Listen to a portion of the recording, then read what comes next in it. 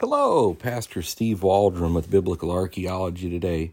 I'm so grateful you're here with us. I am so thankful to be your host. We're going to be looking today at Matthew's genealogy of Jesus, and does it contradict the Old Testament? So let's get started. We're on pages 157, 158 of the Popular Handbook of Archaeology in the Bible by Holden and Geisler, a great textbook I recommend everyone to get. And it says this, they're counteracting Bart Ehrman in some of his assertions. It says Ehrman also raises the problem with names that are present in Matthew's gospel, but are missing in the Chronicles genealogy, which is assumed to be Matthew's source. He presents these problems to his audience, though no one has ever worked through to deal with the issues before. And I will say this, that is incorrect, because I've read this for decades.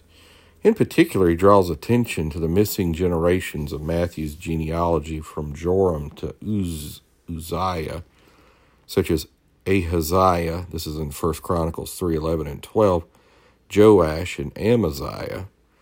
And that comes from Geisler and Nix's A General Introduction of the Bible, a textbook from Indiana Bible College, Moody Press I've done a review on it over at New Life of Albany. It's just an excellent book in so many ways.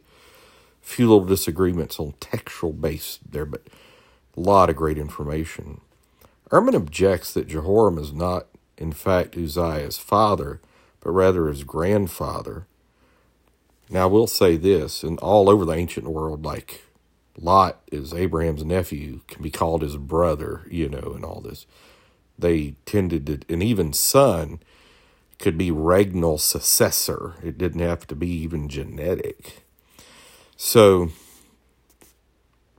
Ehrman claims that Matthew has twisted the facts in order to keep the numerology tidy and secure because he's a tax collector. And so there's an emphasis on 14 generations within the lineage, Matthew 1:17. What it is there's 3 generations of 14. So that's 6 generations of 7, and Jesus would be the first of the 7th generation of 7, the first, and so there you have it. To begin with, the Greek in Matthew, many places in the genealogies does not use the word father, but a prepositional phrase meaning out of, an idiom for conveying family relationships in such context. In the place of contention, Matthew 1:8, the Greek word geneo, to father is used, but is entirely misunderstands the Greek idiom to force this word to refer only to a direct biological father. Jesus, for example, is called the son of David, but there's 31 generations intervening between them. See, that's Matthew 1:1, son of Abraham, son of David. When the text says the father of in Jewish idiom, this means an ancestor of. And I do want to reemphasize this point. The genealogical records were in the Temple of Jerusalem. Anybody could go look. Nobody ever doubted the genealogical records. If there would have been error, they would have pointed it out. They weren't. They fought over the virgin birth, but not the genealogy. Same kind of idiom is employed here as in Matthew 1:8. Ehrman knows better. It's on the verge of downright misleading to say the text says father, but this is an error because of the grandfathers in view. These were one and the same in the ancient world. I actually believe shows the strength and reliability of the New Testament if Ehrman has to resort to these kind of details to find errors. The problems must not be so glaring as he insists. But see, people read his book and they've never read the Bible and they're just like, oh man. But in the Bible, it's very obvious. So he hears either slopping his research or simply smuggling in an idea he knows does not hold the weight demanded of them, which will nonetheless stir up controversy and sell books. The love of money. But I'm not going to impugn that to Bart Ehrman. I have no idea his motives, really. Ehrman's objection on this point also assumes without argument the genealogies in the ancient world in the Bible were closed genealogies, no gaps.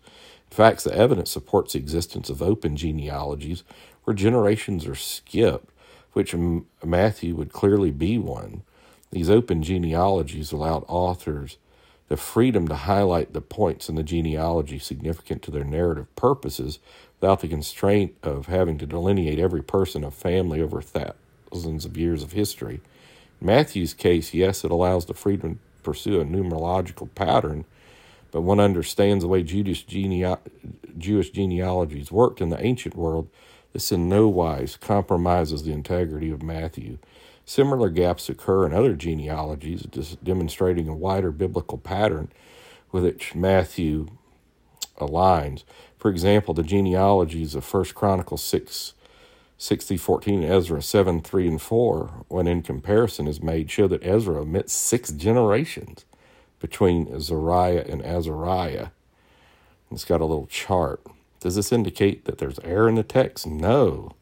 It just shows a literary pattern, which it was acceptable to record a family's lineage without having to show every single link in the line of descent.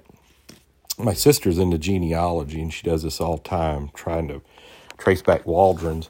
Other people also, I will say this, go and show why Ahaziah, Joash, and Amaziah